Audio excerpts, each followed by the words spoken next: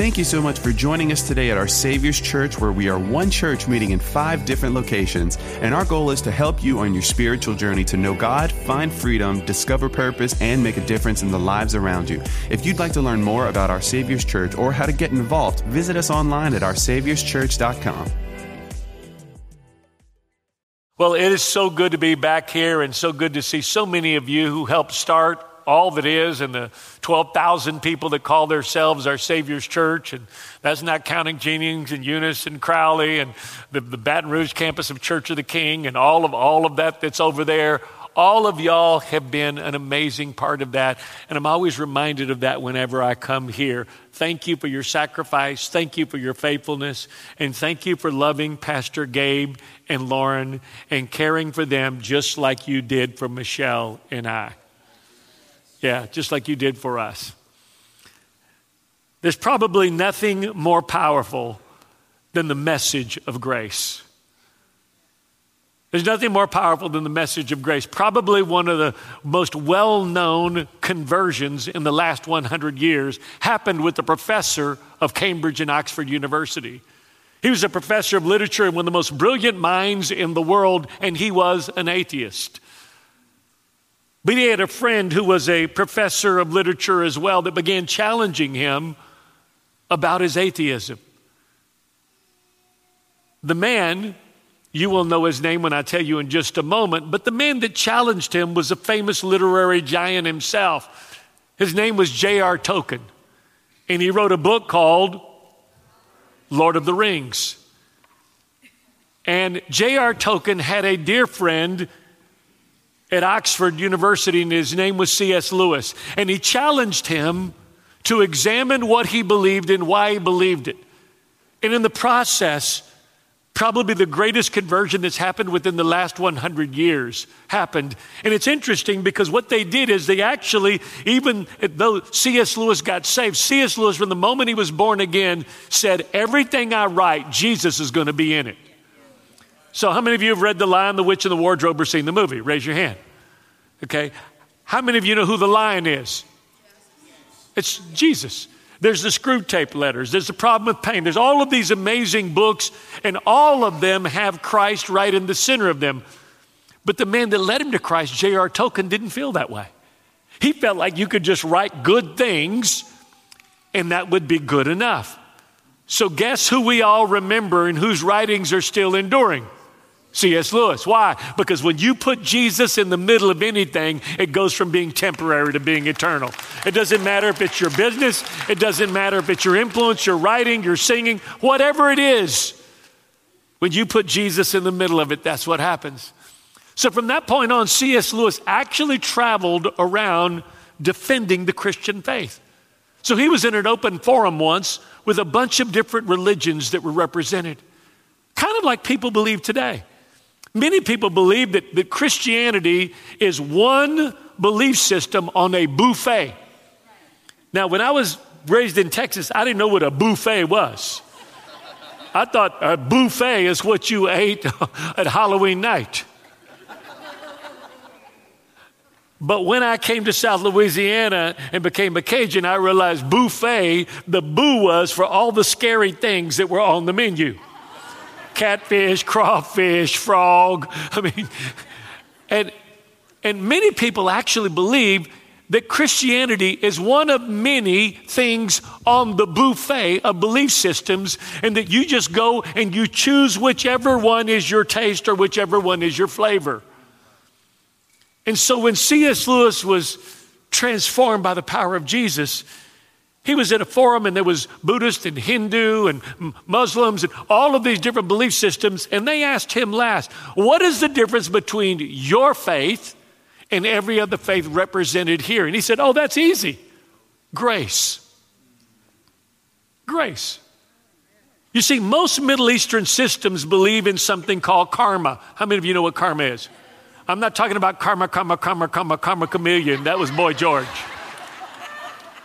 Okay, karma is a belief in Eastern thought that if you do something bad, it comes back to you in one way or another and through another life. Like right now, there are people starving in India, in places of India, and there are cows walking around in front of those people. But they actually believe that those cows could be a previous relative that did something bad in a previous life, so they came back as a cow. It's a true story. So they believe everything is reincarnated based upon what you were before. So the motivation to be good now is you could come back as a roach. That's the motivation. So that's called karma. In the Old Testament perspective, in New Testament perspective, it's called the law of sowing and reaping. Or as one preacher said, ripping and sowing. Whatever you rips, that you shall sow. Some of y'all will figure that out later on. And so all of this implies that when you do something, there is a natural consequence that follows. And all of that's true except for one thing: grace. So Pastor, what is grace? And why is grace called amazing? The word grace is used 131 times in the Bible, 124 times in the New Testament, 86 times in the writings of Paul. That's why he's called the apostle of grace. In John 1:17, John writes, "For the law was given through who? But grace, the unearned, undeserved favor of God, and truth came through." So the law came through who? Moses, but grace and truth came through Jesus. It came through Jesus. So what is grace? I want to give you an acronym, and those of you who are old school OSC, orange chair people, when we had Wednesday night service, will remember this. Grace, G-R-A-C-E, means God's riches at Christ's expense. I want you to say that with me. God's riches at Christ's expense. Come on. Okay, let's do it one more time so that you don't forget.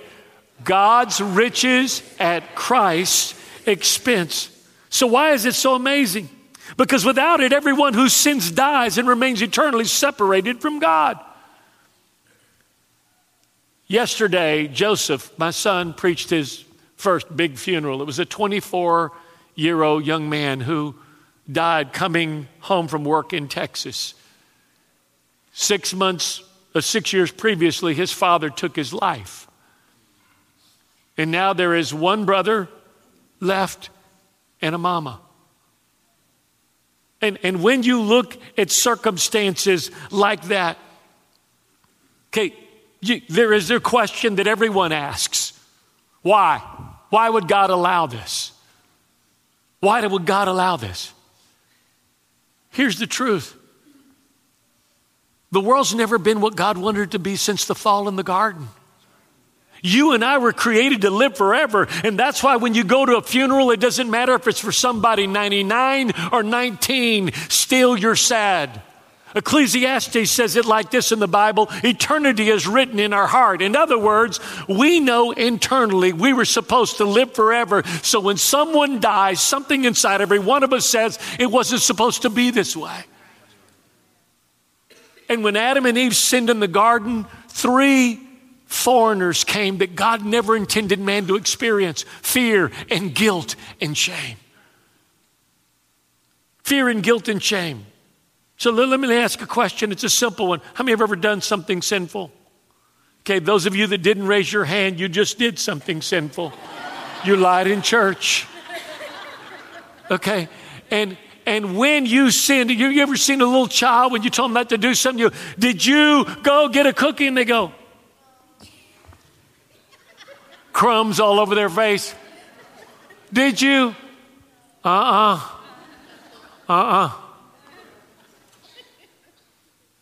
Because guilt is there. Do you know what fear, guilt, and shame are? They're a preview on the eternity of someone who doesn't know Christ.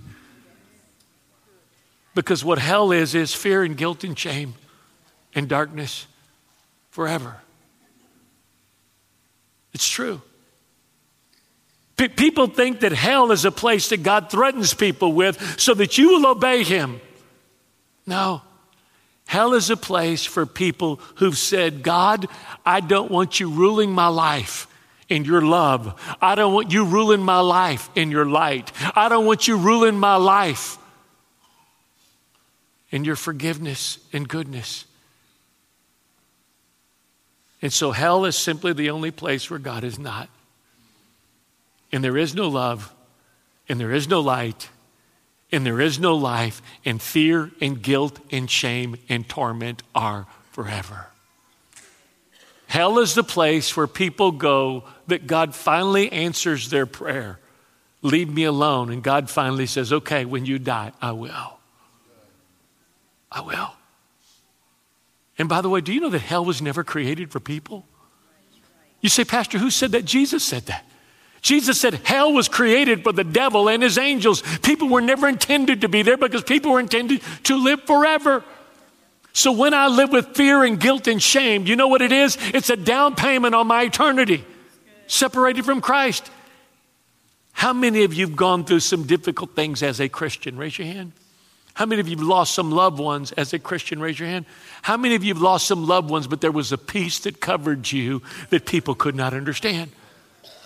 And people walk up to you and go, how can you not be in crisis? How can you have any peace? How can you not lose your mind? Because the Bible says there is a peace that surpasses all understanding.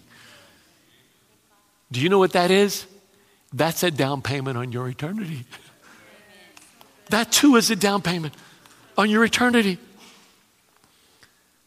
The great consequence of not experiencing the grace of God is that grace gives us access to all Jesus is instead of what our sin deserves.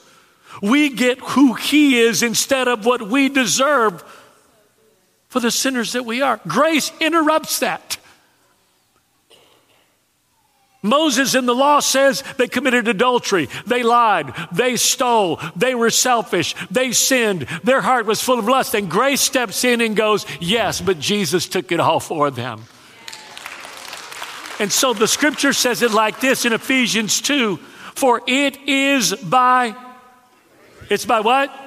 It's by grace, God's remarkable compassion and favor drawing you to Christ. That you have been, what? Actually delivered from judgment and given eternal what? Eternal life through faith. And this salvation is not of yourself, nor through your own effort, but it's an undeserved, gracious gift of, not a result of your own works, nor your attempts to keep the law. Moses, so that no one can be able to boast or take credit in any way for what? For their salvation. No one can. You see, many of you were raised in a belief system that all the good you did in your life got added up on a scale at the end of your life. And all the good added up, and then all the bad added up. And when you get to heaven and you stand before Jesus that day, if the good outweighs the bad, then the pearly gates open and St. Peter and Mama are there and everybody starts singing Kirk Franklin, there ain't no party like a Holy Ghost party because a Holy Ghost party don't stop. Huh.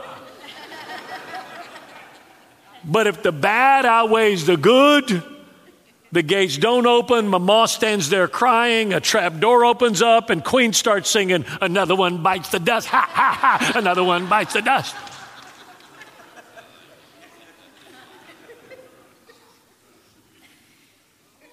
Grace freely gives us a gift that we could never achieve or earn on our best day, week, month, year. Salvation, the privilege of being born again.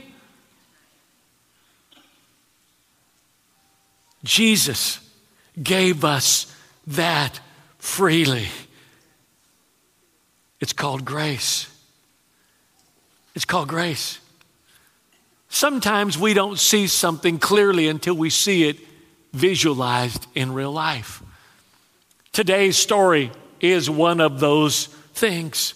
It reveals to us the power of grace and us getting what we don't deserve, which is grace.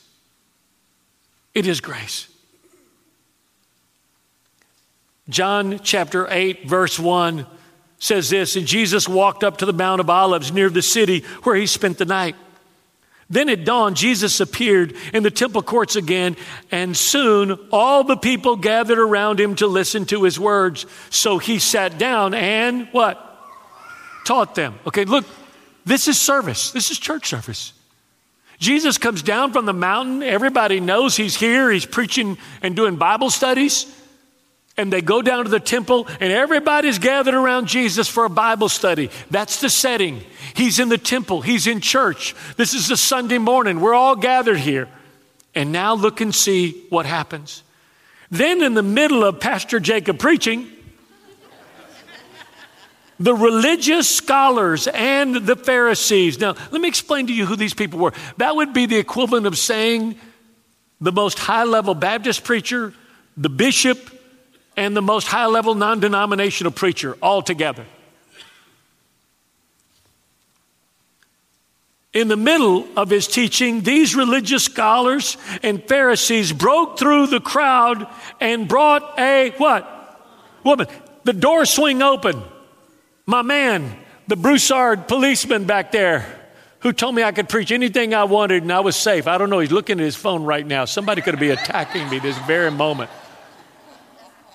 Okay, but imagine we're having service, the back doors fly open, you hear a noise and a rustling, and all of a sudden somebody's being dragged up to the front of the church. In the middle of his teachings, the religious scholars and the Pharisees broke through the crowd and brought who had been, read it with me, in the of. Now, the Bible usually gives headlines. It gets a lot of specifics right here. It wasn't like they caught a woman walking into a hotel on Four Corners. How many of you know what Four Corners is? How many of you know what happens at Four Corners? How do you know? My first question. And they bring her a woman caught in the act of adultery. What is the significance? According to the law of Moses in Deuteronomy, you couldn't accuse someone of anything worthy of death unless you had two witnesses that had seen it. So they bring her, and this woman is caught in the act of adultery. And here's what they say. Service stops. Jesus is looking at him. One commentator said the woman was topless when they drug her in. Doesn't Moses' law command us to stone to death a woman like this? Tell us, what do you say that we should do with her? They were only testing Jesus because they hoped to trap him with his own words and accuse him of breaking the law of. The law came through Moses, but grace and truth came through Jesus Christ. But Jesus didn't answer them. Instead, he bent down and he wrote in the dust with his finger. Angry, they kept insisting that he answer the question. So Jesus stood up and he looked at them and said, let's have the man who never had a sinful desire throw the first stone at her. One commentator said, let's have the man who never thought of committing adultery throw the first stone. And then he bent over again and wrote some words in the dust. Upon hearing that, her accusers slowly left the crowd, one at a time, beginning with, remember, in the East, the oldest are the most revered, the most respected. So the oldest, scholars, religious leaders, dropped their rocks they were going to stone her with, all the way down to the youngest with a convicted conscience. Until finally, Jesus was left alone with the woman still standing in front of him. So he stood back up and said to her, dear woman, where are your accusers? Is there no one here to condemn you? You know why Jesus asked the question? You know, the story tells us they made her stand up in front of the people. You think she was looking out? Answer. No, she was looking down in shame. Remember, how many witnesses did you have to kill somebody? Now, how many people are left? Her and Jesus. And the moment the last person left and it was her and Jesus, she knew she could no longer be killed. Looking around, she replied, I don't see anyone, Lord. And Jesus said, then I certainly don't condemn you either. Say that with me. I don't condemn you either. Go from now on and be free from a life of sin. Now, let's talk about this story because there's so many powerful things in this story. Can I talk to you about this story a minute? Let me give you, since this is Women's Month, the first question. Every woman in the crowd is asking. What's the first question, ladies? Where's the man? If she was caught in the act of adultery, where's the man she was caught with? Come on, ladies. Come on, ladies. Come on, ladies. Whoa, it's a little rowdy.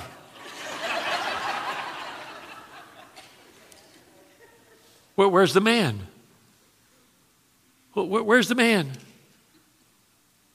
Imagine the wickedness of the religious leaders that were willing to have a woman killed to prove a point.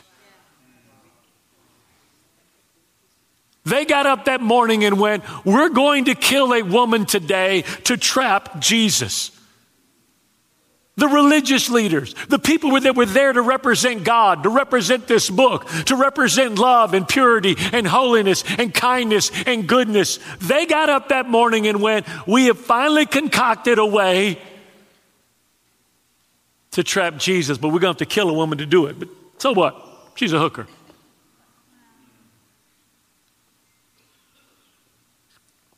And so they drag her to Jesus that day. I'm going to ask you a question. You think she had any idea that morning when she woke up she was going to end up in church? Now I'm going to ask you a question, and before I do this, I'm going to tell you, I see your Facebook. Okay? How many of you know there's church clothes? And those other clothes you wear when you're running around a Ville on Saturday night.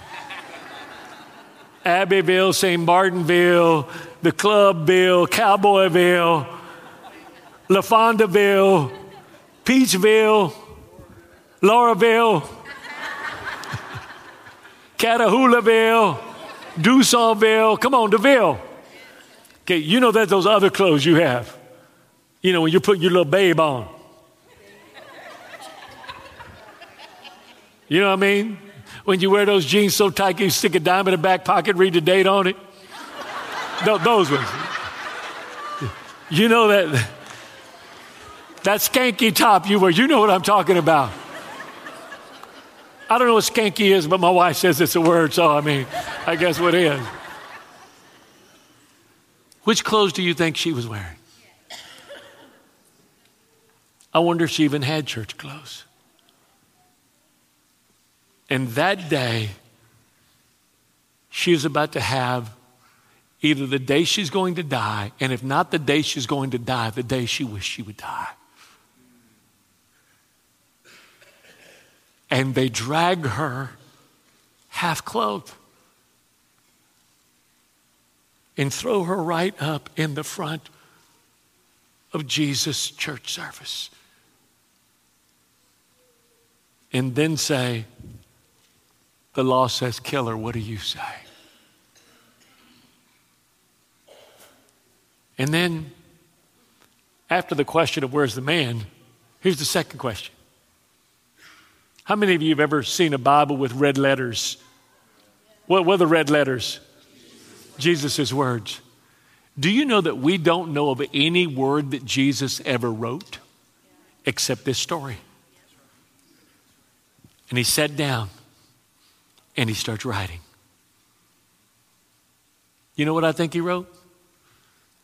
I think he looked at the crowd And he wrote the name of the people that had thought about doing that. Oh, there's T. Boudreaux. He's nasty. Let's see. Okay. There's Boo. Boo, you guilty. Okay. There's T. John. You lusted when she came in here. True story. True story. Now what I'm about to tell you is a true story. Now the reason I have to tell you this is a true story because you're not going to believe it. I was called in the middle of the night to St. Martinville a few years back to cast a demon out of somebody at 1 o'clock in the morning. Now, when I went to bed that night, I don't know how prayed up I was, but by the time I answered that phone and I got to the outskirts of St. Martinville at 1 o'clock in the morning, I was deep in the Holy Ghost. The phone rang, and here's what I picked up the phone and went, Pastor Jacob, come on, come let me, That's what I woke up to. And when I finally got the information and finally got the screaming down, I said, well, what's going on? My husband has demonically began to manifest. He's writhing around like a snake on the ground with his tongue out, and voices are speaking out of him. Would you come? You know what I said? I'm dead asleep. Did you call the sheriff department? That's exactly what I said.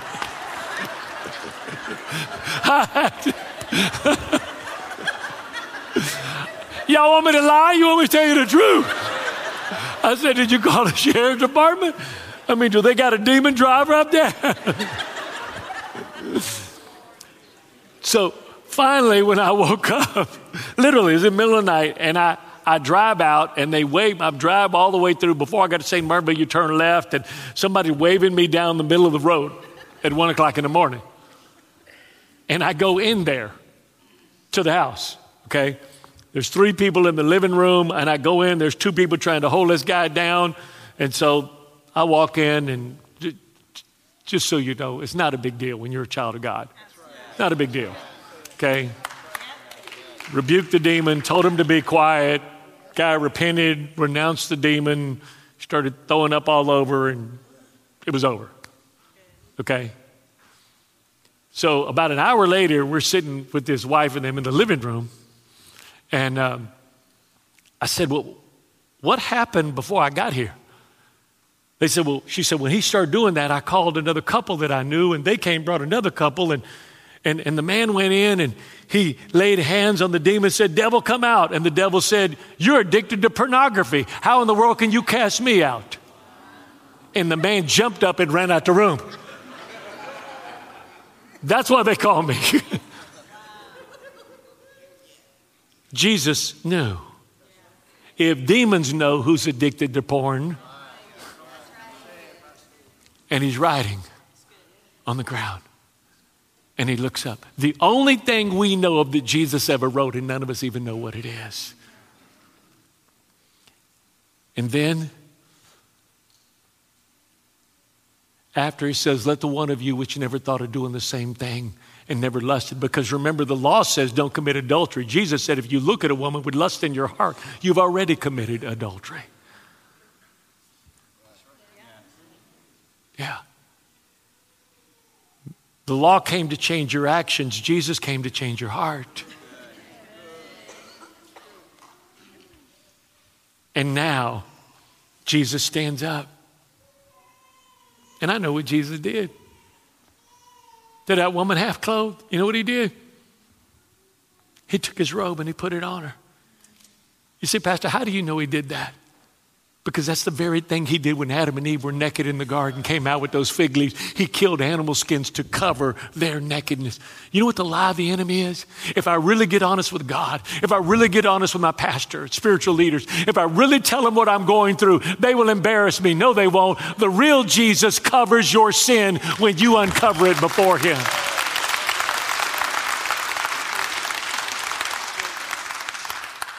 And then he said, when finally she looked up and realized there was only her and him, and you had to have 2 witnesses, and she wasn't witnessing against herself. He said, where are your accusers? She goes, they're gone. The word condemn here, this is actually death. Where are the people that wanted to kill you? Where are the two men that drug you here?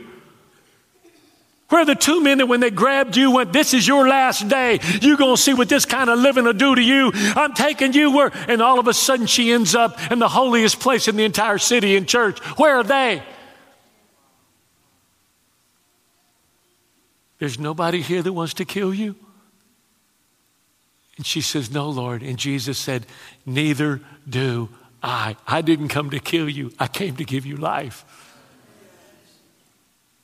I came to give you life. Jesus did three things that grace always does when it intersects man. Number one, he had communication without condemnation.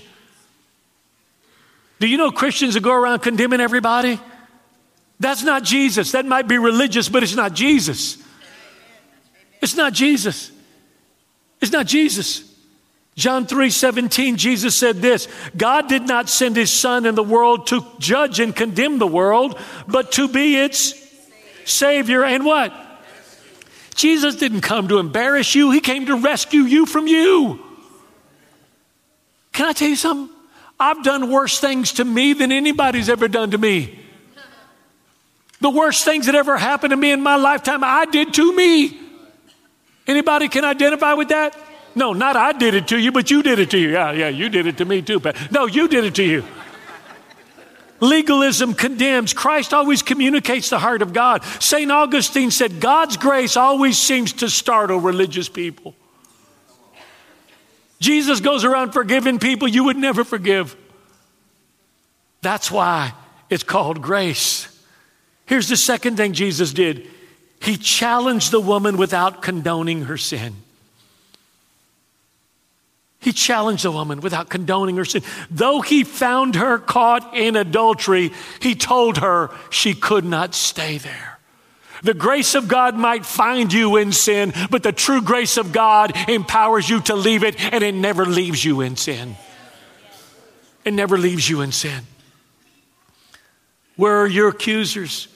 Can you imagine this? That woman had been accused all of her life. Husband late for work. Where you been? Did you go by Trixie's? You go by Nasty Nicky's? I know it took you a little longer to get home. I'm going to go talk to her now. Let me share something with you that I don't want you to repeat what I'm going to say without the context of what I'm going to say. I am a prostitute expert.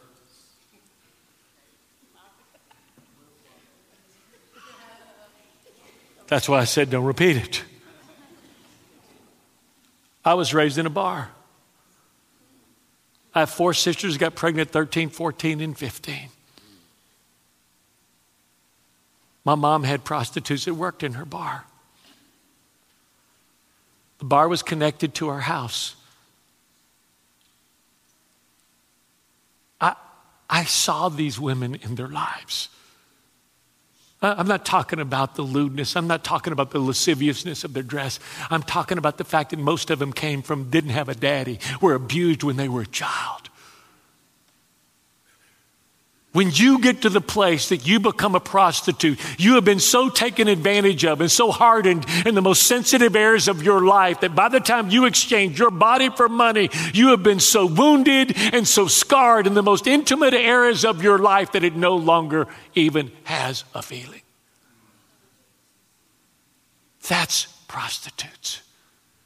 That's who's working at Michael's. Behind the lascivious clothes is a broken, abused, most often molested little girl who've been taken advantage of all of her life. And look at me. If you think Jesus sees your heart when he's broken, he's been seeing their hearts since they were 3 or 4 or 5 years old, molested and broken. Let that just sit on you a minute. Let that sit on you a minute. We look at the external. Jesus sees the heart. We see the sin. God sees the brokenness that brought the sin. He challenges us without condoning the sin. Without condoning the sin. Here's the third thing. He had compassion without compromising. He said, I don't condemn you. But isn't it great that he said more than that? He said, now go and leave the life of sin. One translation says, go and sin no more. Can you imagine how uncompassionate? This is a woman who is a prostitute for a living. He didn't say go get some job training at SLCC and you can be a hooker part-time and that part-time until you become a waitress. He didn't say any of that. He just said, leave the life you're living right now, and because you've encountered the grace of God, I give you power to live differently from this time forward. When the grace of God meets you, it doesn't make you perfect, but it does mean you make progress from being stuck in the sin that you've been stuck in for the duration of your life. You know, there's some people actually believe they're more compassionate than God. They think that if someone is living adversely to the Word of God in their sexuality, whether it's immorality, homosexuality, anytime, whether someone is addicted and you look at them, you go, well, God knows. He does know. I want you to hear what I'm going to say. God's commandments and the way He commands us to live in this book are not so God will be better. It's so you will be better. You don't break God's commandments when you violate them. You break you. The Bible says all things are held together by the word of His mouth. And when you go against this word, your life falls apart. Everybody here is media savvy. Those of you that follow Instagram, MySpace, is MySpace even a thing anymore? TikTok, Rick Rack, Nick Knock, whatever the latest thing is, I don't even know. But you can read, I read the news every day headlines. 19-year-old YouTube star commits suicide. 21-year-old beautiful model dies. 23-year-old famous person dies. Do you know why? Because when you don't live life the way that God designs you to live, you make life unlivable. You make life unlivable. God's commandments are not to make God happy. You know what it's like? How many of you are tired of paying $4 a gallon gas? Be encouraged, $6 a gallon gas is coming. Enjoy $4 while you can.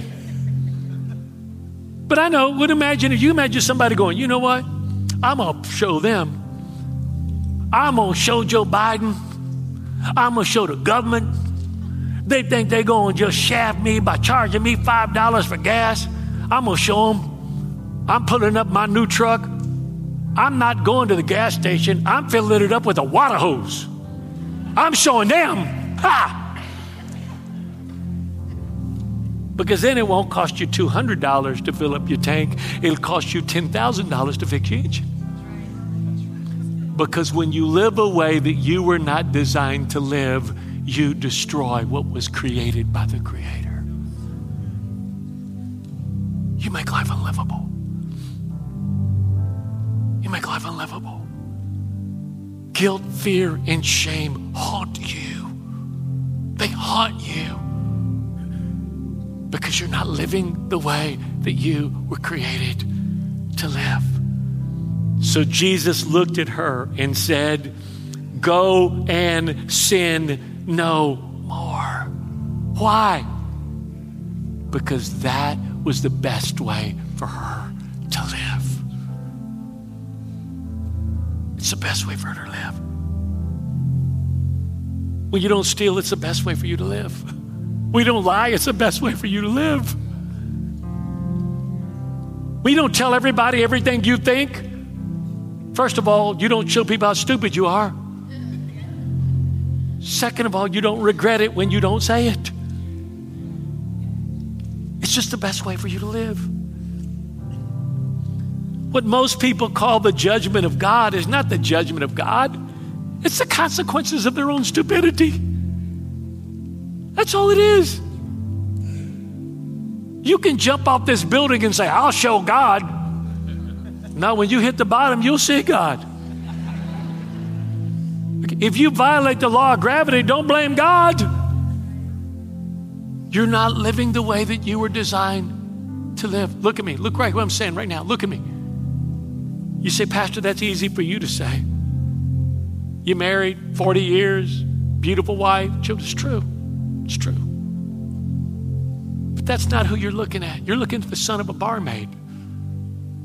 You know why I can say this? I saw what happens when you don't live life according to this book.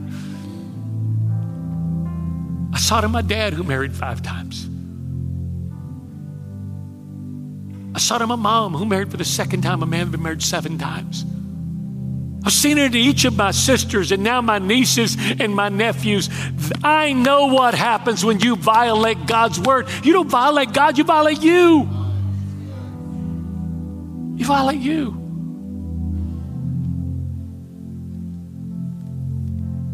Grace always lifts you. Grace always loves you.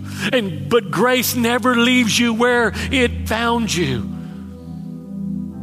Now, can I get to the favorite part of the story? Can I get to my favorite part? Can I last 3 minutes get my favorite part?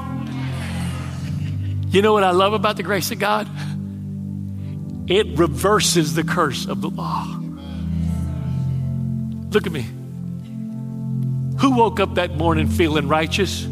The religious leaders. Who woke up that morning feeling blameless? The religious leaders. Who woke up that morning thinking they were all the stuff? The religious leaders. Who woke up that morning feeling like a slut? With guilt and fear and shame and unclean and embarrassed of her occupation. The prostitute did. But when both of them met grace and truth, something happened. The roles were reversed. Who left feeling guilty and convicted? Who left feeling ashamed? Who left feeling dirty and nasty? Who left forgiven? Who left free? Who left with a new future? Grace reverses the roles. I get, because of Jesus, what I don't deserve. Because he took what I do deserve. That's grace. That's why it's called God's riches at Christ's expense. Let me share my favorite scripture. I've been reading the Bible 48 years. I'm going to read you my favorite verse right here, and we're going to close. Here it is. 2 Corinthians 5:21. I want you to read it with me. For God did what? He did what? The God that made the sun, the earth, the stars, the God that made the trees, the God that made the mountains, the oceans, the rivers, the streams, he made. That's how he makes. For God made the one, the only one who did not know what? Who's the only one that didn't know sin? Jesus was God. Can God sin? No. So God made the only one who didn't know sin, who was who?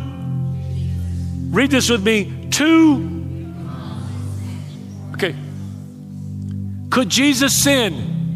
So Jesus was made sin by God. And here's this words. For who? For who? And here's the next 2 words. What are they? So say it loud. How many of you parents here love your children? How many of you sacrifice for your children? How many of you ever looked at them and go, what do you mean you won't do that? Do you know how hard I've worked so that you could have that car, so that you could have those clothes, so that you could have those tennis shoes, so that you could go to the school you go to, so that. For God made the one who knew no sin to become sin for us. He had to make him to be sin because he couldn't sin for us, so that we might what? Become the righteousness of God through our union with. Now here's the cool part. Let me close. Could Jesus sin? Can you be righteous on your own? So you know what God did? God took the one who could never sin and he made him to be sin. You know why? So he could make you to be righteous. And just like Jesus could not sin on his own, you can't be righteous on your own. So the same God that made him to be sin is the same God that made you to be righteous.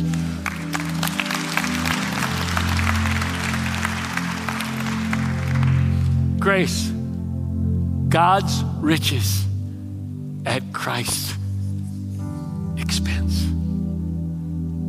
The cross is the place where I go to lay down all of my sin,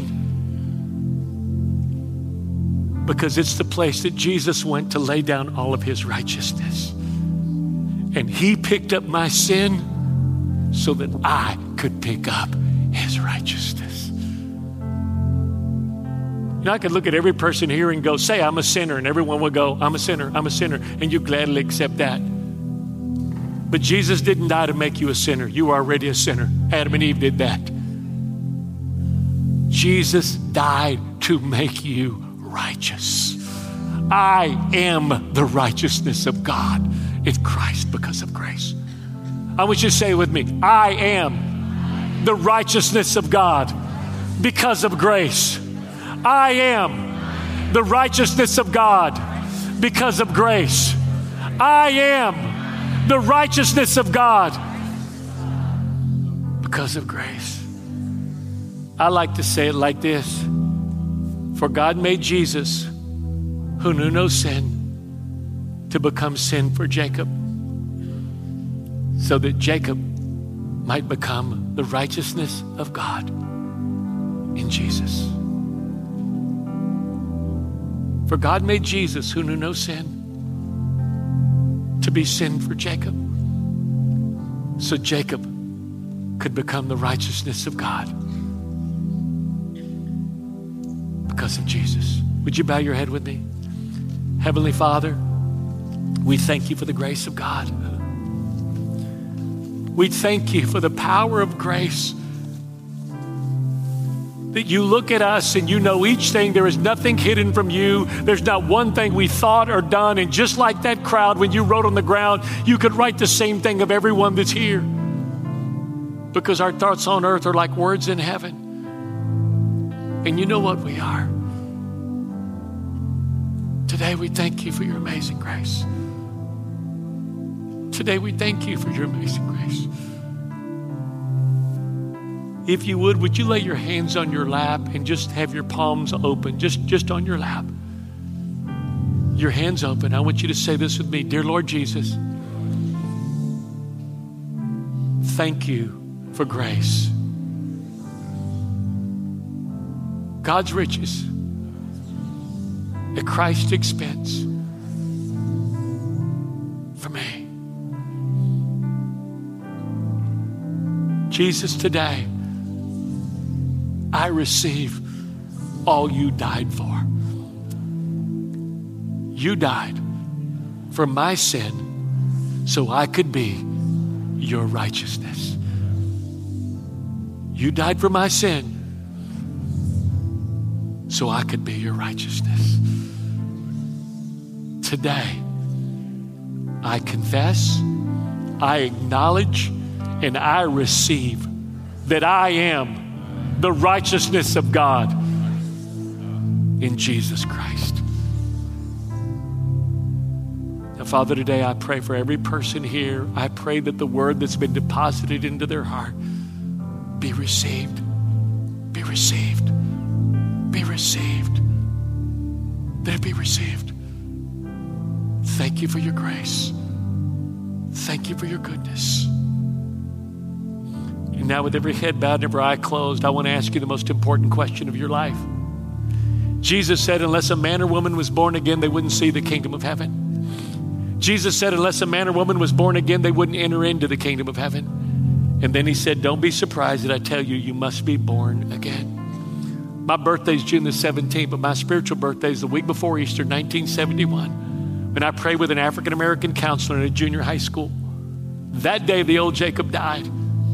And a new one was born again and raised from the spiritually dead. You say, Pastor, did you believe in God before that? Yes, I did. Pastor, were you baptized before that? Yes, I was. But I'd never been born again. Jesus said, unless a man or woman is born again, you won't see the kingdom of God or enter into the kingdom of God. Pastor, how can I do that? It's as easy as ABC. A, admit that you're a sinner. B, believe that Jesus Christ became your sin bearer. Someone will die for your sin. Either he did or you will. C, confess Christ as your Lord and Savior as you turn away from sin to be born again. So with your heads bowed and your eyes closed, if you're here and you say, Pastor, I believe in God and I believe in Jesus, but I've never prayed to be born again. I may have even been christened or baptized, joined the church, but I've never prayed to be born again. All those other things are a good start, but that's not what Jesus said. He said you must be born again. How can I do that? How can I do that today? By raising my hand. And on the count of three, I'm going to count to three. On the count of three, if you're here and you say, Pastor, I believe in God and I believe in Jesus, but I've never prayed to be born again. Would you pray for me today? I want to be born again. Just raise your hand high and put it back down on the count of three. I won't embarrass you. I'm just going to pray for you right at your seat. 1, God brought you here. 2, everything in your life has led up to this moment. Nothing is an accident. And now, God is reaching out to you. Today's your day. Being born again only happens once, just like the day you were born. But if you've never been born again and today you want to, on the count of 3, I want you to raise your hand. 3. Raise your hand high. Yes, I see your hand. 1, 2, 3, 4, 5, 6, 7, 8, 9, 10, 11, 12, 13, 14. Anywhere else? Anywhere else? 15. Now, with your heads bowed and your eyes closed, last 10 seconds. Pastor, I didn't raise my hand with these 15, but I should have. My heart's about to beat out of my chest. I know this is what I need. I know it. I don't know why I didn't raise my hand. I've just been afraid. Today, I want to be born again. I didn't raise my hand, but I should have. Raise it and wave it at me. I'm asking this last time for you. Join these 15. Wave it at me. 16. Yes, sir. See that? Put your hand down. Now, church, let's pray out loud with all of those that raise their hand to be born again today. We're going to join you. Dear Lord Jesus, I believe you're the Son of God. I believe that on the cross, you took my guilt, my sin, and my shame, and you died for it. I believe you faced hell for me so I would not have to go. And you rose from the dead to give me a place in heaven, a purpose on earth, and a relationship with your Father. Today, Lord Jesus, I turn away from sin to be born again. Today, God is my Father, Jesus is my Savior, and I'm born again in Jesus' name. Amen.